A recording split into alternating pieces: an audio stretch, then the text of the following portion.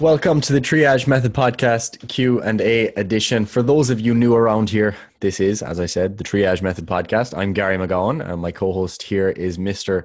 Patrick Farrell. Triage Method is a health and fitness company, and we basically do coaching and education. And this is the podcast branch of our education segment. So, on the podcast, what we do on a Thursday is we answer a question that has come in from one of our followers or one of our clients, and you can submit those questions in the question box below, or if you're in the Triage Method community, our Facebook group, you can drop it there, or you can just email it to us or message us or whatever. Okay, question box is the best place to do it. But this week's question is a question from a client of mine who is asking about the merits of just doing exercise classes to improve his fitness. So, you know yourself, when you kind of look at the fitness class timetable of a gym, they'll have classes that are called HIIT classes, so high intensity interval training. And typically what these classes look like is maybe a combination of some lightweight training, maybe some things like box jumps, some burpees, maybe some skipping, maybe throwing medicine ball slams, those types of things. If you were in a CrossFit gym, it might be a bit more elaborate, it might be more specialized, but a lot of the time it's just kind of some lightweight training thrown in with some plyometrics and maybe some bodyweight training. That's what you're looking at a lot of the time.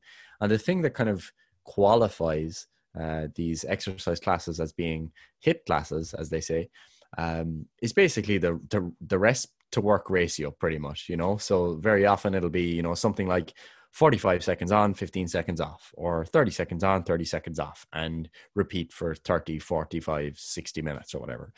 And what I was saying about the merits of such classes is that they're fine if you just want, the accountability of showing up to a session and getting involved in fitness. If most people were to engage in such classes, most of the population were doing classes like this, we'd be in a much better place in terms of population health. Most people don't do any exercise, so it would be fantastic if more people engaged in such classes. But if we're going to talk about, what is actually best and what should we be programming for best outcomes, these classes probably aren't the best for any one thing.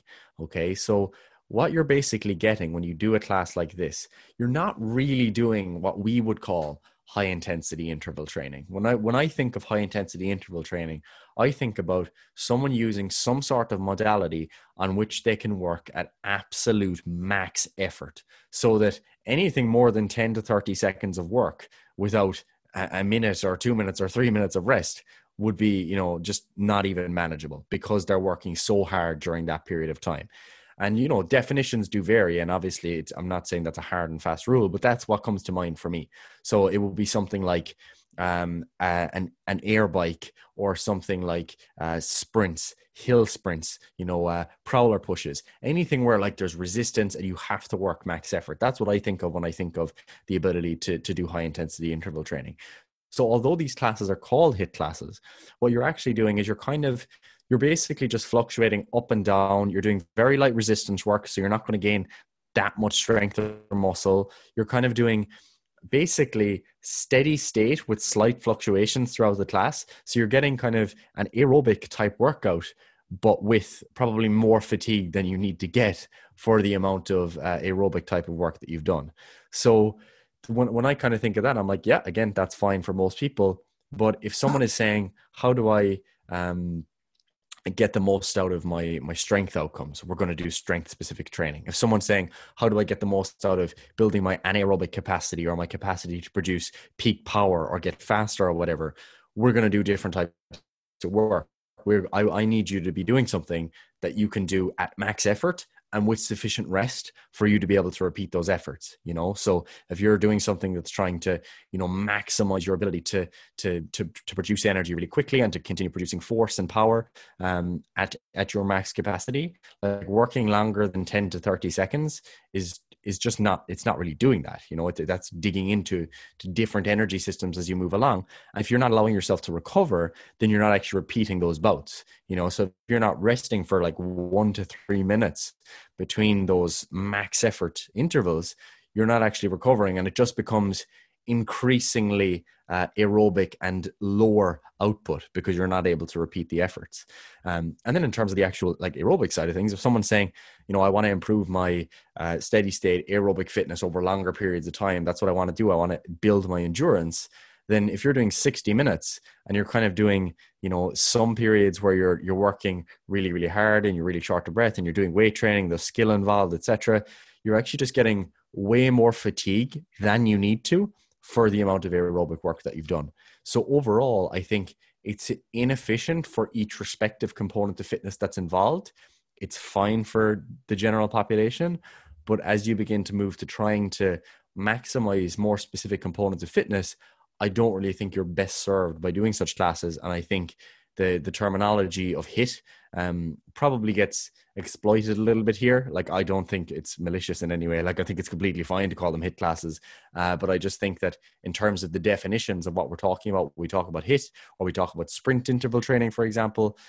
Sometimes when we see the benefits, let's say from research, if you look at research studies and the interventions that have been employed, to call, you know, those interventions the same as what we're seeing in a HIIT class, it's often not the case, you know. Would you agree?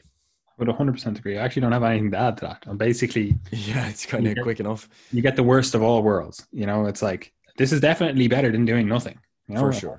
I don't think anyone would argue with that. However, it's not better than doing specific work for any of those, whether it's, you know, again, specific resistance training or specific, like, we'll call it energy systems training because, you know, it's probably the easiest way to call it, like, or cardio, some people call it that, but, you know, it can come in various forms. Like, you can be kind of like, you know, higher resistance cardio, you know, so it's energy systems training either way, you know.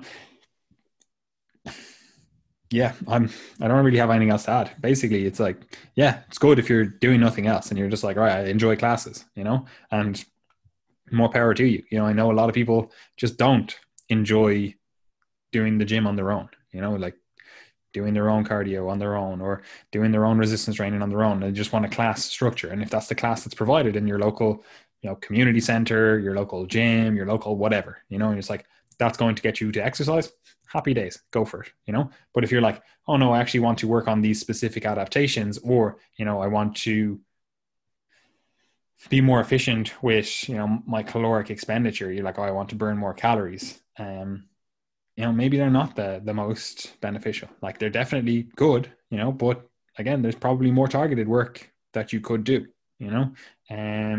So yeah, I wouldn't be an advocate, but I also wouldn't be against them. You know, I think it's a good component of the health and fitness industry overall. Yeah, we could argue that, like you said, they are being a bit out there with the naming of it in terms of, it's like, oh, high intensity training, high intensity HIIT training, I should just say. I don't think that that's correct necessarily, but that's really just like semantics, where we're just, what's the definition of this word? What's this exact terminology? Which, you know, has its place for sure. But if it's a concept or if it's a modality that gets more people training and they enjoy it, happy days. You know, like you mentioned CrossFit. Now, obviously, like, you're not saying that CrossFit is, you know, just a HIIT class or whatever. Like, there's definitely some very intelligently programmed CrossFit classes, and, you know, it's a lot more than effectively just, you know, circuit training effectively. But like, they do it really well because there's a community aspect and, you know, all those kind of things. And if that's what gets you going to one of those classes, or that's what gets you going to anything that gets you exercising, I'm all for it, you know. So if you enjoy them and you want to keep going to them, happy days. You know, it's probably not the best for muscle building, it's probably not the best for fat loss, it's probably not the best for, you know, improving your fitness or your performance or whatever. But ultimately, if it gets you going and it gets you exercising, I'm all for it, you know. Like, people love to give out about CrossFit. They also love to give out about, you know, like any of those like body pumps or body attack or any of those other like Les Mills classes or whatever it is. But ultimately, they get people exercising, and that's the goal, you know. If they enjoy it, happy days, you know. And if it's just an argument over whether they should be calling these things like high intensity classes or whether they should just call them classes, then it's not really helpful. However, like in your case of your client, if we're looking for specific adaptations, or, you know, we're looking to achieve a certain outcome, you know, maybe they're not the best modality to use.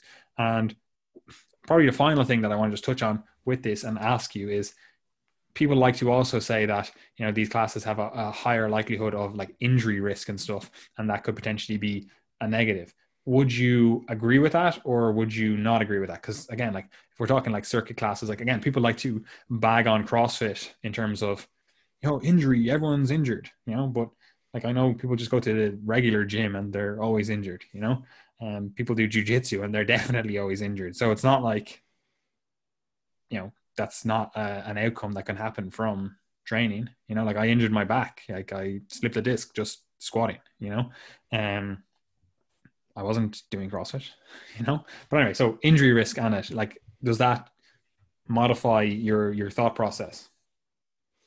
Yes, I would say so. I think again, I think we had a specific podcast Q&A on this around the time of the start of lockdown, because people were, you know, doing a lot of novel exercises and stuff. And my philosophy on this is kind of, and I say philosophy because it's kind of just a bigger picture way of thinking, rather than just saying like, oh, this is, you know, it applies to this case and this case and this case. But my philosophy on it is, if you're prepared for a task, the injury risk is always lower. If you're not prepared for a task, the injury risk is almost always going to be higher. Okay. So if you try to do 100 burpees, the probability of you getting injured from doing 100 burpees, if you've never done 90, if you've never done 80, if you've never done 70, and is going to be higher. And sometimes what these classes try to do is maintain your perception of fatigue or soreness as the measure of the effectiveness of the class. So what they might do is rotate things and include more challenges and stuff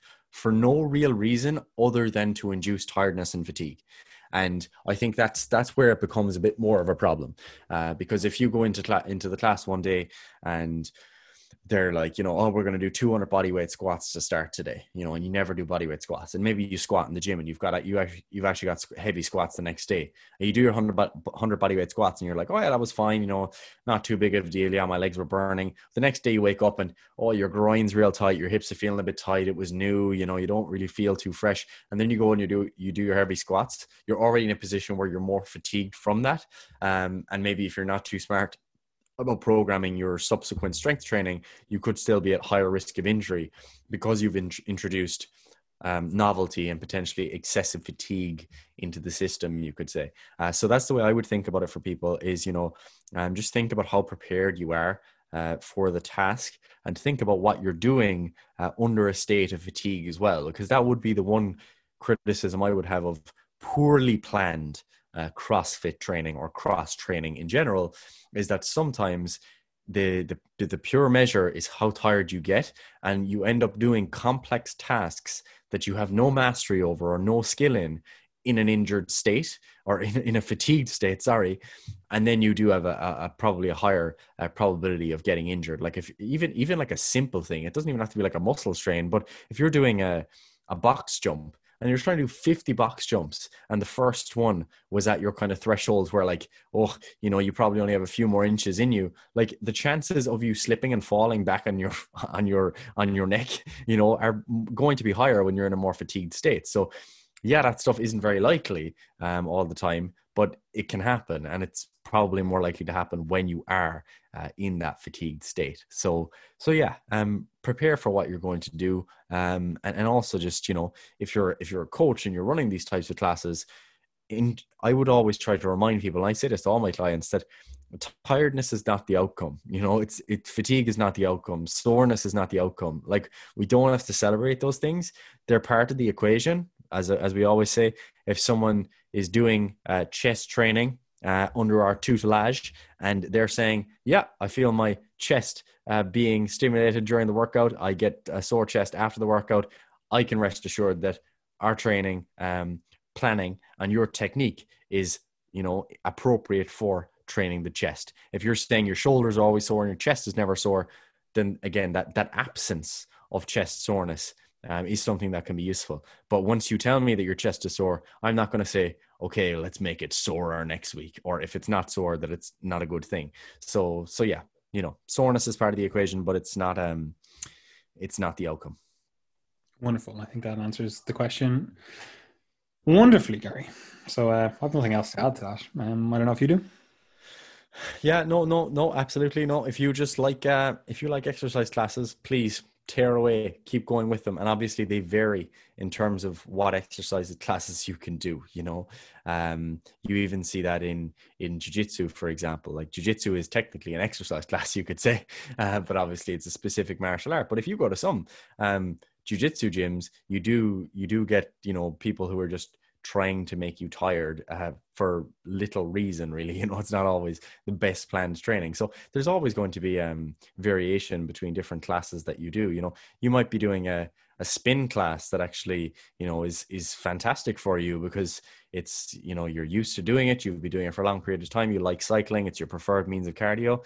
And that's absolutely fine. You know, you're prepared for it. But, you know, just doing a circuit class where you're kind of jumping around and just getting tired for no reason when you could be doing maybe a better mode of training, it's probably not the best option for those looking for best outcomes. But anyway, that's it. If you're interested in working with us and getting your cardio in order, getting your whole training planning in order, and you don't want to, you know, do exercise classes anymore, you could work with us online. We do have online coaching spaces available if you're interested in that. I do actually have a number of clients who do exercise classes alongside the programming that I provide, because that's something that people do ask often is, you know, oh, I had I do an exercise class with one of the girls, you know, we go twice a week. I like going or whatever. Is that okay? Of course, like that's fine. And the good thing about that is that even if you are someone who's saying, I appreciate that my training with the exercise classes is not optimal, you can still be smart with your training otherwise and program around that and say, okay, you know, I know that we do lots of jump squats on a Monday, so I won't squat on a Tuesday. You know, I'll rest because I know I'm sore. So you can still be smart. And if you'd like help with that, we do have coaching spaces available. If you're just a coach yourself and you want to kind of, you know, get on the path to upskilling in terms of your own knowledge and the application of information in practice, we do have a membership site that's dedicated to that. That's the Triage Method Coaches Corner, which you can subscribe to below. You'll join a community of trainers who are very much in a similar mind frame as yourself if you are someone who's interested in your own development as a coach, and hopefully we can help you grow. Other than that, we have a newsletter if you'd like to just keep up with us, Triage Method newsletter. We also have a Facebook group, the Triage Method community. And if you just like to keep up with our social media and the content we're producing, you can subscribe or follow at Triage Method on Instagram, Facebook, Twitter, and YouTube as well for video content. Wonderful. Anyway, as we always say, it's literally too easy. Too easy.